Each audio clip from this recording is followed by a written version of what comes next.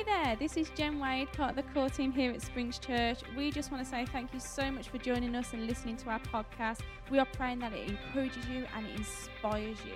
And if you'd like to find out more about Springs Church, please visit our website, springschurch.co.uk. Here's today's message. It is wonderful to be with you this afternoon. Hello. We may take our seats if we haven't done so already. My name is Ben. It is wonderful to be with you this afternoon. Get things sorted on this end. It's kind of funny this afternoon that we've just had the experience of Sam, the one-man band, and Danny. Should we give them both a round of applause? Sam was simultaneously doing 4 things at once during those songs. There we go. And then halfway through, the desk that we use on the iPad decided to lock me out. So it's kind of funny this afternoon that I think the Lord's asked me to speak on worship. If you don't know me, my name is Ben. I am one of the leaders here at Springs. God called Jen and I to lead alongside Peter and Rachel when we were about 15 or 16, and felt like Peter and Rachel would just be our youth pastors, the people that looked after us as youth forever and ever. We never realised that God had this in store for us, but since then God has brought us on such a wonderful journey. And so I want to talk to you this afternoon about this idea of worship. Is it just a thing that we do? Does it fill 20 minutes of a church service? Does it sometimes fill a bit more? Is it something we have on in the car? I wonder what happens in your head when I say the word worship. I wonder what the image is that pops into your head. Maybe it's an image of Sam and his guitar. Maybe you hear a band or you hear some words you've heard before. Maybe if you were brought up in a Methodist circuit like I was as a kid, briefly, you'll hear the sounds of an organ, you'll hear the sounds of a piano. Maybe you get a picture of Jesus or some stained glass windows. We have even a few in here. I don't really know what the semblance of what they mean, but they look very nice. And maybe you get the idea of a hymn. I know when I first thought about this, I had the give me joy in my heart, keep me praising. That was the first thing that came into my head. Maybe that's been suppressed from my childhood for many years. Maybe the word worship carries something a bit different for you. Maybe it's that bit of the service that you have to get through. Maybe you aren't that confident in singing particularly loudly, you don't like it. Maybe it's a bit where you mumble quietly and you wait for it all to be over. And sometimes you enjoy it and sometimes you don't. Maybe other people putting their hands up or clapping, or maybe the idea of that just makes you squirm, leaves you feeling uncomfortable. My point is that we all have different experiences and feelings and thoughts when it comes to this word, worship. My own personal starting point, like I said, for the word worship, has changed a lot over many years. My mum and dad used to go to Westbury Chapel, so I was christened at Westbury Chapel in Wolverhampton, and it was very much an organ, piano church, or I think we eventually went on to CD. I think there was some CDs going on at the time. And then when my mum and dad moved to Calvary Church in Kings Wynford, it's now a Rise Church, absolutely incredible, wonderful church, and I'm so glad that mum and dad moved there. But it did change the idea in my head of what I had for worship. I would guess that I'm actually probably in the small minority here when I say that I've probably been in the worship band more times than I've sat in the congregation for worship. I started playing in church bands when I was about 13. And I've played pretty much every Sunday since, or done something related to the band and worship. You see, I love congregational worship. I love leading people in raising their voice to God and singing songs together. I think there's something wonderful in that. And I'll never tire of that moment where the Holy Spirit just hits a room and we all have to stop and pause, just like we did then, just at the end of our worship time. Sure, playing the songs can be fun. I'll also let you in on a secret. It can be pretty boring as well. Don't know if you know, pretty much all these songs are exactly the same thing all the way through. So as a musician, they are not particularly musically challenging, but it's actually much, much deeper than that. I've been in worship teams now for 17 years, from small rooms of 5 people to regional, national conferences. So what have I learned during that time? I've learned that our definition of worship is too small. Our definition of worship is far, far too small. We often throw this word around in church and we don't really fully explain what it is. You might hear people say, oh, let's enter into worship, let's come into worship, let's raise our hands in worship. And the reality is that maybe we actually mean that we sing nice songs together without really understanding there is a much, much deeper meaning behind what we're doing here. This afternoon, I hope to unpack a little bit of what Jesus calls true worship. Maybe how we can access him in fresh and exciting ways where he can be with us through the darkest and deepest of valleys and also with us in the highest and clearest of mountaintops. So we're going to look in the book of John, chapter 4, verse 23. It's going to come up on the screen. Let's see what Jesus says when he talks about true worship. Jesus said these words in the book of John. Yet a time is coming and has now come when the true worshippers will worship the Father in spirit and in truth. For they are the kind of worshippers the Father seeks. God is spirit, and his worshippers must worship in spirit and in truth. I don't know about you, but when it says there, the true worshippers, that's the kind of worshipper that I long to be. It's the kind of worshipper that I think God would want us to be. And I'm sure that all of us deep down would say, yeah, I would like my worship to be true. I'd like to be one of those things. I'd like to be a true worshipper. But I think really to understand this, we might need to broaden our horizons a little bit. We might need to look a bit deeper into the Bible and maybe even our own definitions of words and try and work out what this word worship really means. So what I did was naturally turn to the first bit of the Bible and I tried to find where in the Bible is the word worship first used. And I did not come across the word worship. Let's look in Genesis 4. Verses 2 to 5. So this is 4 chapters into the Bible story. In the biblical story, we have the creation story, the story of Adam and Eve. And we're now touching on the story of Cain and Abel, who were the first 2 sons of Adam and Eve. Now, Abel kept flocks and Cain worked in the soil. So Abel is a shepherd and Cain is a farmer. In the course of time, Cain brought some fruits of the soil as an offering to the Lord. He took some of the things he'd grown and gave it to God. And Abel also brought an offering, fat portions from some of the firstborn of his flock. The Lord looked with favor on Abel and his offering, but on Cain and his offering, he did not look with favor. But Ben, you've just said it doesn't say worship there. No, it doesn't. The word that it actually says is offering. The Hebrew word here, the Old Testament was not written in English, it was written in Hebrew and translated many years ago. The Hebrew word for offering here is minha, and it actually doesn't just happen here in the Old Testament. It happens 54 times throughout the whole of the Old Testament. And this word doesn't just mean offering, it's closer to present or gift. A couple of years ago for Christmas, Caleb became obsessed with a toy lobster. So in August, we went on a holiday, walking along the beach front. And do you know those lobsters where you pull the bottom and the claws snap together like this? It was about £4. Caleb became obsessed with it to the point where he was adamant that that would be coming for Christmas. He needed that as his gift. He needed that as his present. Of course, we'd forgotten about this until Christmas Eve. Luckily, Jen had purchased said lobster behind his back in August when we took him away. But we'd given it to Jen's brother. Caleb on Christmas Eve suddenly announces, oh, I'm really looking forward to having that in the morning. And we think, you're not having it in the morning, mate. It's not even in our house. So at 10:30 on Christmas Eve, I'm ringing Jen's brother. We need to swap presents, mate. We're going to bring you around this £40 set of Lego figures that we've bought for Caleb. You're going to give him that. We need the £6.50 lobster.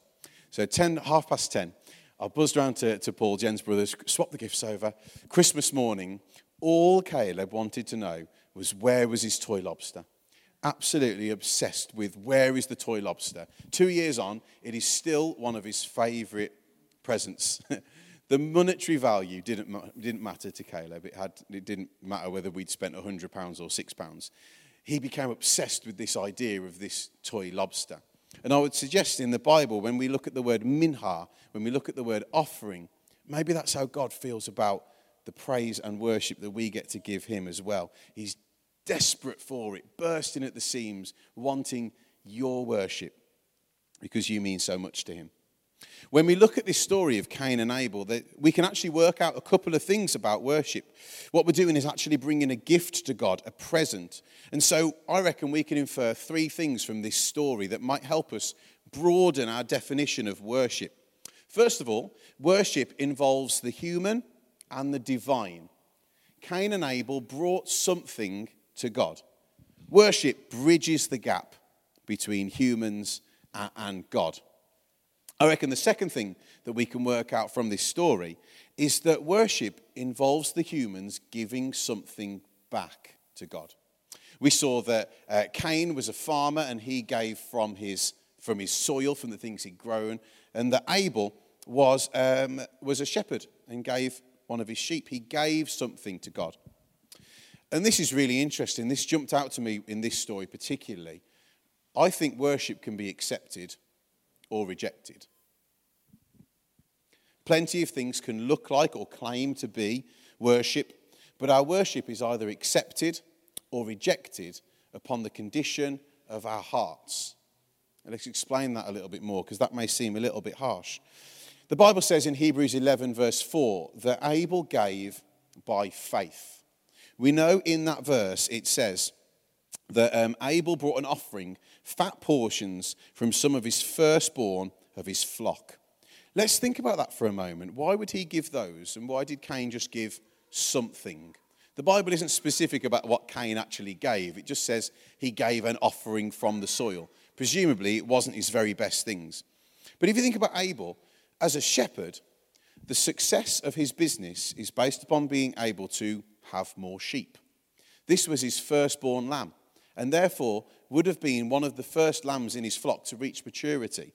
His health and success as a businessman, as a shepherd, he needed to produce a new flock as quickly as he could. He needed to keep the life cycle going round. This lamb would have been vital to his family, vital to his business.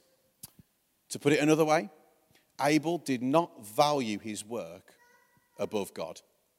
Abel did not value his flock above God himself. He put his earthly thinking to one side in order to give God his best gift. Cain gave a generic gift, nothing particularly special, whereas Abel gave the most significant gift that he had in his hand at that time.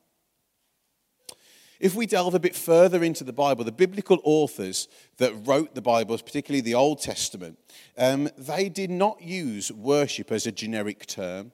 They used a lot of specific verbs in specific moments that meant a lot more than just a broad term, worship. So in the Old Testament, they would use words such as aboda, abad, and asab, where instead of what we would write down as worship. The better translation of these words is actually probably acts of service or giving something to God. And it was really common in the Old Testament. If you read through those books, you'll see that there were a whole range of acts of worship in the Old Testament. People built altars in specific places when God had done something amazing as a way of remembering God's faithfulness. People gave from their grain stores. They gave from their flocks of animals. People gave money to God and the temple. And all of these things in the Old Testament would have been seen as acts of worship. One of the most famous worshippers in the Old Testament was a man called King David. And we'll talk about him a little bit more later on. If we skip over to the New Testament in the time of Jesus, the Greek word, because the New Testament wasn't written in Hebrew, it was written in Greek. The Greek word that's often used here for worship is not worship, but lateira, which means often a gift of money, a service given for free. It often is actually used as a direct word for servant. In other words, when we worship, we become a servant of God. How many people, when I said the word worship at the beginning, had an image of a servant in their head? Because certainly not me when I began digging into all of this. Maybe when we look at our worship leaders, before I knock the Mac over, maybe when we look at our worship leaders, maybe we need to redefine them as servant leaders. When we worship, we become worshippers, but by definition, we also become servants of God. Servants not to an overbearing, an unkind master, but we become servants to the King of Kings, the Lord of Lords, The Bible would use the word Jehovah Jireh, the provider, the one who will never leave us nor forsake us. We become a servant to King Jesus himself when we worship. There's a really interesting word used in the New Testament particularly called proskino. And this actually means to kiss forward. Not to worship, but to kiss forward. It's the closest thing we have to blowing a kiss. What a wonderful image that when we worship Father God, what we're actually doing is a very childlike, baby-like blowing of a kiss to God. There's also used the word shahak, which means to acknowledge God's sovereignty above all. They used really specific words where we might just use one. Then there's another word used in the New Testament is gono, which literally means to bend the knee and to bow down. And all of these things start to build up a broader definition of what we mean by this word, worship. We're starting to see that if we limit the name of the word worship to 20 minutes at the start of our service together, what we're actually doing is a great disservice to ourselves and to God. It's more than just servanthood. If we look at the actual word itself, worship, where do we get that word from? Well, it's actually an Old English word, from worth ship. Do you know, like we have the word hardship, which means full of hard times? Well, worth ship in the Old English would mean full of worth. Worthy. Full of worthiness. Maybe worthship is actually a better word for us than worship. Something that is worthy of our time, given to the worthiest of all beings, God himself. So now we've got a bit of a richer definition of worship. Let's look at someone really important in the New Testament, the Apostle Paul. And this is what he had to say about worship. In Romans 12, verse 11, he says, "Therefore I urge you, brothers and sisters, in view of God's mercy, to offer your bodies as a living sacrifice, holy and pleasing to God. This is your true and proper worship." So we're starting to see again that the word true worship comes up in the New Testament, this time written by the Apostle Paul. I love this verse because it actually takes the idea of worship being a servanthood, it takes it a little bit further, and it actually calls out worship as a sacrifice, to offer your bodies as a living sacrifice. So that's where in church you might hear phrases such as, let's give a sacrifice of praise. You might hear those sorts of things said from the front of church, and that's what we're actually talking about. Worship is servanthood, but it's also sacrifice. In the Old Testament, we often read that people had to make physical sacrifices to God to try and make way for their sins and connect with God again. We would see things like lambs and sheep and those sorts of things being sacrificed. And thankfully, Jesus' death on the cross put an end to all of that. And it means we're now free to connect with God whenever we want through the sacrifice of Jesus. So maybe now our image of worship is actually a bit more around servanthood and worthiness and sacrifice. More than it is singing, maybe. Well, that's all well and good, Ben, but does that actually change anything in my life? You're talking about worship. You're talking about those 20 minutes in church. It's not going to change my day-to-day life. Is it going to change my thought processes? Is it going to change my approach to life? Well, actually, if we read the Bible, I think it should. Colossians 3, verses 23 to 24 says this: "Whatever you do, work at it with all your heart, as working for the Lord, not for human masters, since you know that you will receive an inheritance from the Lord as a reward. It is the Lord Christ you are serving. Whatever you do, do it for the Lord." It is him that we're serving. So maybe if true worship is actually about serving and it's actually about sacrifice, is it too much of a stretch to say that anything that we do in the name of the Lord is actually an act of worship? Serving teas and coffees before church like Rob and Mel were doing today, that's an act of worship. They are serving and being servants to other people, sacrificing their time and their tea and coffee making skills to serve the Lord. When you carve out time in your day to read your Bible for 2 minutes, that is an act of worship. You are sacrificing something else that you could be doing and serving the Lord. When you read a Bible story to your child before bedtime, that's an act of worship. When you go to work, not working for human masters, do it as if you were working for the Lord. Your everyday 9 to 5 working hours, whatever it looks like for you, it's an act of worship. Worship is not restricted to the 20 minutes at the start of a service. It's not restricted to when you've put something on Spotify. It's not restricted to when you watch a YouTube video of a worship concert. Everything that we do when done in the name of the Lord with a correct heart is an act of worship. Whatever you do, work at it with all your heart, for it is the Lord you are serving. Whatever you do, do it with all of your heart, for it is the Lord you are serving. Wow, that seems a bit broader now, Ben. But hold on a minute. If you've unpacked this definition now, and if worship really means sacrifice and worship means servanthood, why do we need to sing? Why do we do it every single week? What's the point? If true worship is about sacrifice and about servanthood and about coming under Jesus' authority, then do we need the Christian karaoke bit?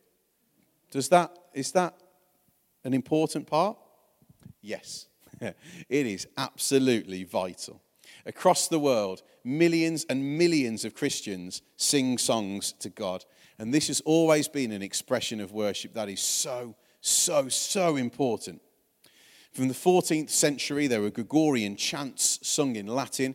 If you're a bit of a music nerd like me, you'll know that the musical system created for this in the 14th century has never been repeated again.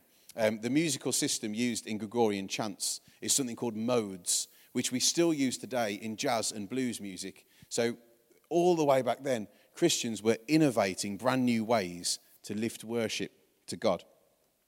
Hymns written by Charles Wesley in the 18th century to contemporary worship songs today.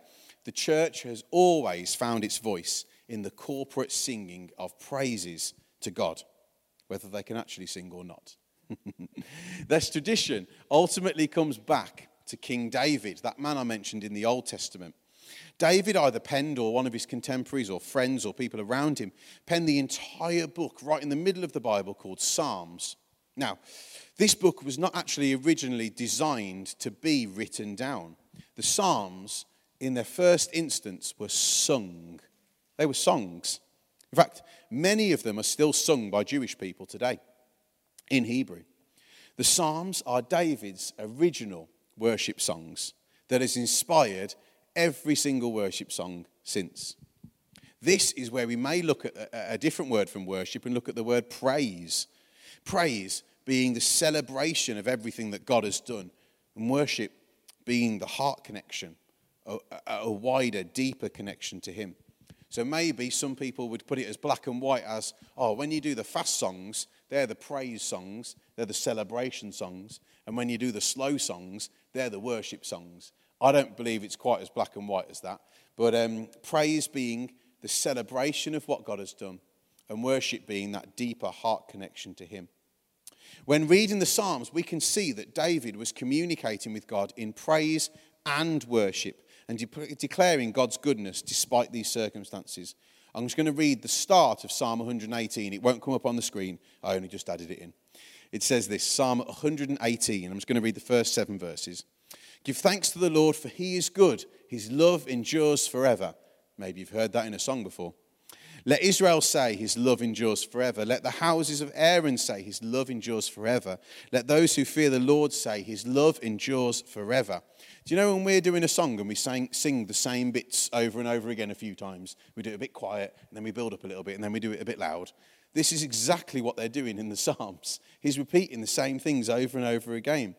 When hard pressed, I cried to the Lord. He brought me into a spacious place. Verse 6. The Lord is with me, I will not be afraid. What can mere mortals do to me? The Lord is with me, he is my helper. I look in triumph on my enemies. So David himself wrote worship songs that were designed to be sung. You can actually see here that Jesus himself sung songs to God as well. We're going to jump to Matthew 26, and this is the Last Supper, not the painting, the bit in the Bible. where Jesus is having his final meal with his friends, with his disciples. This is kind of some of the verses that we tie into communion as well, but I'm interested in verse 30. Let's read from verse 26. While they were eating, Jesus took bread, and when he had given thanks, he broke it and gave it to his disciples, saying, "Take and eat, this is my body." Then he took a cup, and when he had given thanks, he gave it to them, saying, "Drink from it, all of you.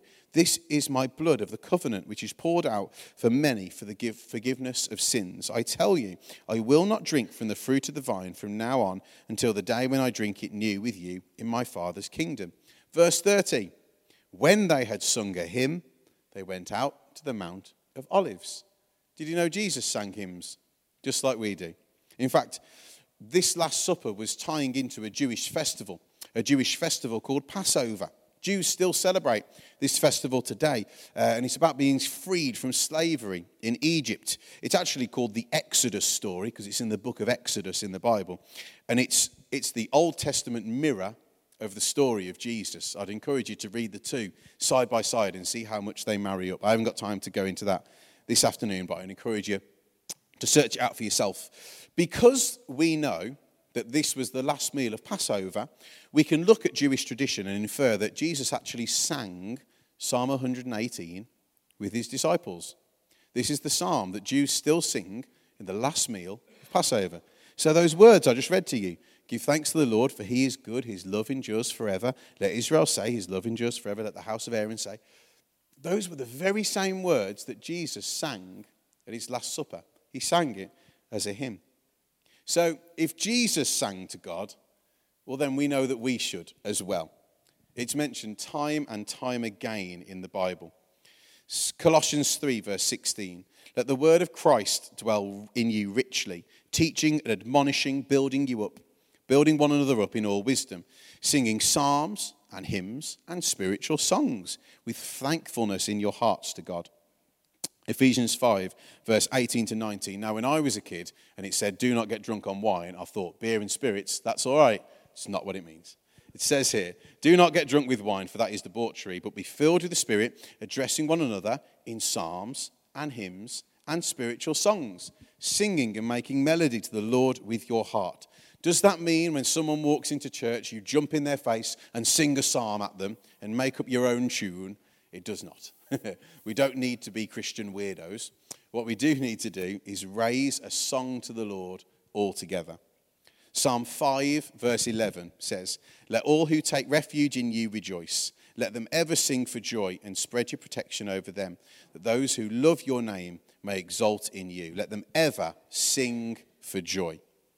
Psalm 9, verse 2, "I will be glad and exult in you. I will sing praise to your name, O Most High." Psalm 59, verse 16, "I will sing of your strength. I will sing aloud of your steadfast love in the morning. For you have been to me a fortress and a refuge in the day of my distress." Psalm 63, verse 7, "For you have been my help, and in the shadow of your wings I will sing for joy." And here's a clincher from James. This is Jesus' brother. James 5, verse 13. "Is anyone cheerful? Let him sing praise." So, singing praises to God together corporately means that we actually come together around the same words, in unity, singing to the same God, to make God famous in our hearts all over again. I love coming to church on a Sunday and singing all together because it helps me to get rid of the muck of my week, and it helps me to make God famous in my heart again. It helps me to recenter my heart and understand, hey, I'm not the only one singing these things. Look at all these people singing together. It helps us, as Colossians 3 says, the first one I read, "Let the word dwell richly in our hearts." But hold on a minute. Does God really care about the style of our worship? Would it please him more or less if we dusted off the organ and had a go on that? I imagine the amount of dust that would come out of the pipes might be an issue. Would it please him more if we got rid of the drums like we did today? Was that better or not better? No. Our new broad definition of worship, servanthood, worthiness, sacrifice, singing, that is very much clear that it's about the heart and not the vehicle. I've said it over many years. I've never had to say it in this church, but I've heard people say things like, I didn't really get much from the worship today. My answer will always be to that, good, we weren't doing it for you, we were doing it for him. Worship is one of the only things in our lives that is explicitly not about us. I mean, even in preaching and listening to a message right now, we're trying to glean things that will help us in our walk with God. That's a great thing to do. You should absolutely do that. But it's still a little bit about us. Worship is explicitly not about us. It is a selfless act. At church, we have this slot every single week so that we can forget about ourselves and focus on him who gave it all for us. In a similar way, in my book, and apologies if I'm being harsh here, but comments I've never heard in this church, things like, I didn't like the songs today, or I thought the drums were a bit loud, I didn't like it when that person sang. It doesn't really wash with me. It's like a toddler refusing to eat their dinner because it's not cut up in the right shapes. We have the opportunity to worship Father God, to worship Jesus who gave everything for us. And we're going to let something as petty as our own preferences get in the way. I didn't raise my hands as much today because it didn't feel quite right. How dare I stand in my pockets mumbling when the Lord God put himself on a cross for me? We're worshipping the God who gave his life up for us. And sometimes I can't even be bothered to raise my hands. Yes, sometimes I don't actually want to raise my hands. But the definition of worship says it's about servanthood. It's about sacrifice. And so it's not about me. So sometimes I don't particularly want to clap. I want to sit down and I want to be moody because I've had a rubbish week and I don't need it. But it's not about me.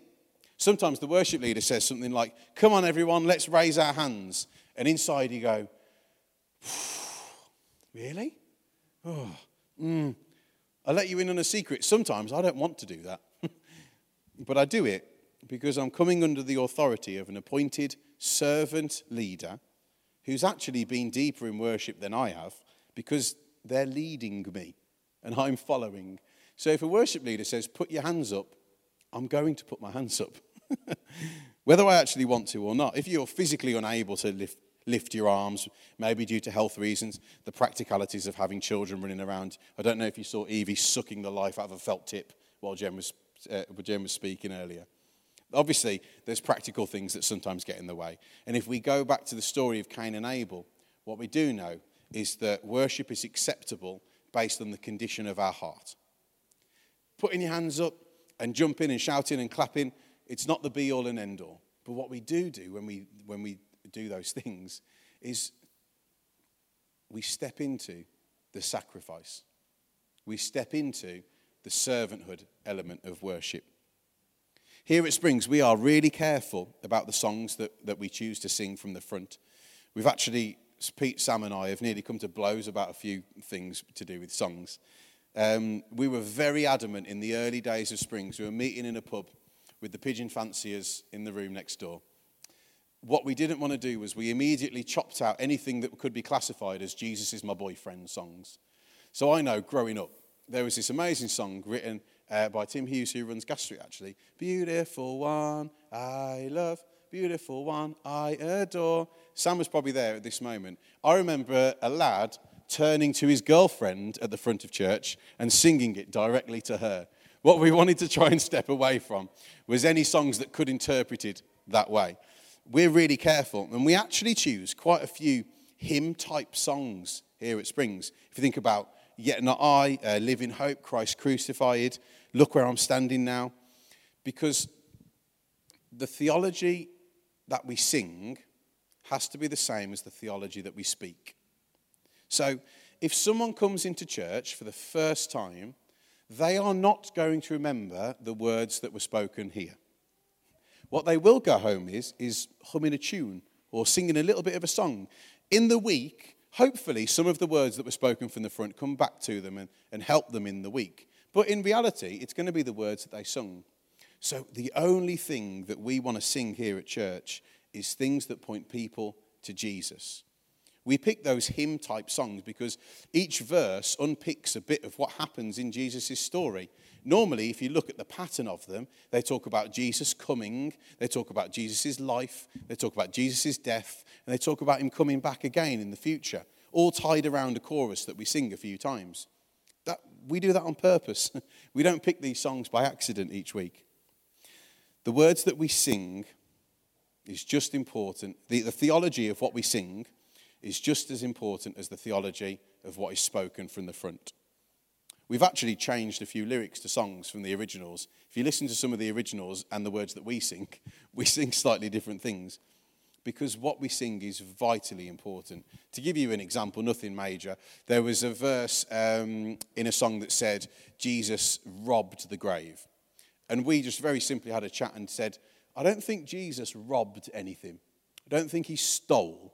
What Jesus did was conquer. And so what we did was we changed it to the word conquer because we felt like that actually fit what we believe a little bit more. We're not changing the whole song. We just wouldn't do it if we didn't believe it was true. So let's come back to this broader definition of worship. We've talked about servanthood and sacrifice and singing as well. Let's go back to that verse where Jesus talked about true worship. John 4:23. We read this right at the start. Yet a time is coming and has now come when the true worshippers will worship the Father in spirit and in truth. For they are the kinds of worshipper the Father seeks. God is spirit, and his worshippers must worship in spirit and in truth. Now, when Jesus said these words, he was actually in the middle of a conversation with a Samaritan woman. I haven't got time to go into how countercultural this conversation is, but you need to go to the book of John chapter 4 and read it for yourself. This question came up because the woman was trying to distract from what Jesus was actually talking about. And she asked him, should they worship on a mountain like they did in the Old Testament? Or should they only worship in Jerusalem? Because at the time, there was this big temple there in Jerusalem. And as part of Jesus' answer, he said these words, a time is coming and has now come when the true worshippers will worship the Father in spirit and in truth. For they are the kind of worshippers the Father seeks. God is spirit, and his worshippers must worship in spirit and in truth. What does that mean? In spirit and in truth. If we can answer that, then maybe we can become true worshippers. You'll notice in that verse, when you read it in your Bible, and on there actually, that there's a capital letter for spirit. Well, that really quickly indicates that he's talking about the Holy Spirit, the Spirit that can be with us that God sent so many years ago. Worshipping with the Holy Spirit in our hearts, serving him, working for him, singing to him, all connected by the Holy Spirit who lives within our hearts. Worshipping whilst being connected to our spiritual side and our emotional side. And singing it in truth. Well, singing in truth means things we know to be true from the Bible. I can categorically tell you that if there were songs that were not directly linked to the Bible, we would not sing them here. But worshipping just to be saying true things, just by speaking truth, well, that sounds a bit dry. Yes, I want the truth, but I also want the Spirit. I want to be connected spiritually and emotionally to Father God. So when I put my hands up in worship, it's a personal thing for me to say, Lord, I want to be closer to you. Lord, I really believe what I'm singing right now. Lord, I want to try and, as the Bible says, touch the hem of your robe. Lord, I want to be a bit closer to you. And yeah, heaven may not be in the sky.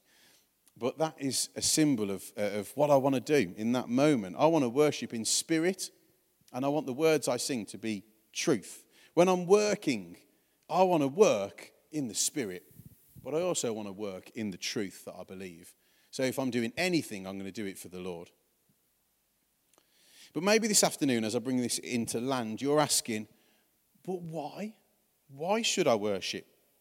Really? Why is he worthy? Why should I go to work and do it for Jesus? Why should I serve him? Why should I sing to him?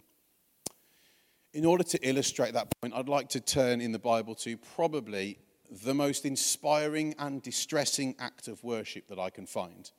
The single most impressive act of worship ever committed. Luke 22, verse 42, reading from the NLT version. Father, if you are willing, please take this cup of suffering away from me. Yet I want your will to be done and not mine. Why are those two sentences such an impressive act of worship? It's because these were the words of Jesus in the last time he prayed to his Father before he was crucified. Jesus fully knew that he was about to be arrested. He fully knew the pain and the trauma that he was going to experience physically, but he also fully knew that he was going to have to be spiritually disconnected from his Father for a time while the sins of the world, all the bad stuff that disconnects us from God, were put on him. Jesus fully knew that, and he still said, "Yet I want your will to be done, not mine." In that moment, Jesus was the ultimate servant. He was the ultimate sacrifice. And that means that we can sing praises to him. The Bible says that God actually couldn't stand to look at his son in the moment that he died on that cross, because he looked like everything in the world that gets between us and God. And then he died. He died for you and he died for me. He died for us so that we could connect with Father God again. The Bible actually talks about the curtain in the temple being torn in two. The curtain where the presence of God used to be pushed away for only certain people to go in. And the curtain tore in two so that everybody can experience the presence of God. The freedom of faith that we now experience today was bought at the highest cost. It cost Jesus his life. But as Sam comes up to play, the important thing here is that Jesus didn't stay dead. He came back to life to show us that he had conquered the grave and he had defeated death. He had removed the sting from its tail, and he showed us that we can have eternal life as well if we want to. Why is Jesus worthy? Because he gave up everything so that we could connect with him again. So this afternoon, it would be remiss of me if I didn't give you an opportunity to know this person called Jesus. Maybe you've been sat here this whole time thinking, I don't really know. I wouldn't say that I'm a Christian. I don't think I know this person, Jesus. But maybe this afternoon you want to take that step. You may be a person whose heart is beating really quickly right now. That's just a symbol for me that God is speaking to me. If my heart beats quickly, I know that I need to listen. And so let's just take a moment to pray. I'm going to pray first of all for anyone who wants to make a first-time commitment to God, to Jesus, to say, yes, I want to be a Christian. You might have 100,000,000 questions. Don't worry, I still do. Then I'm going to say a prayer for the rest of us to recommit to a life of worship. And then it seems quite fitting that we should probably end with some singing. Let's pray. If that's you, if you're the person who's thinking, yeah, I need to say this prayer, I need to connect with God for the first time, I want to become a follower of Jesus, then just say this prayer in your heart after me. Dear Lord, I'm sorry for the things that I've done that have got in the way of me and you, whether I did them knowingly or not. Lord, I'm sorry for those things. Lord, please come and help me. Come and be with me. Lord, I want to take this step today. I want to know you. I want to become a Christian. The Bible would say, I want to be born again. Lord, I thank you that because I take this step and because I ask, you can come and help me. You can come and be with me. In your name, amen. I'm just going to ask if everyone keeps their head bowed for a moment. If you were someone who prayed that prayer for the very first time this afternoon, I would love you to do a really brave thing and just look up and make eye contact with me. We don't want to embarrass you. We just want to put a Bible in your hand and maybe answer some questions that you might have. So if that's you, why don't you just look up and make eye contact this afternoon? Amen. Amen. Thank you, Lord. Lord, I thank you that we get the privilege to worship you. Lord, we get the privilege to worship you. Yes, it may be about sacrifice and servanthood and singing, but ultimately, Lord, we can choose to enter into worship, or we can choose not to. Lord, I pray you would help us. to enter into worship in our daily lives. That doesn't mean we go around singing songs, but Lord, may we dedicate every act that we do in our lives as an act of worship. Lord, I pray that you would give us the ability to speak to our family, to speak to our kids, and how to worship, and why we worship, and what an awesome God that we serve. Lord, thank you, thank you, thank you. In your name, amen. Amen.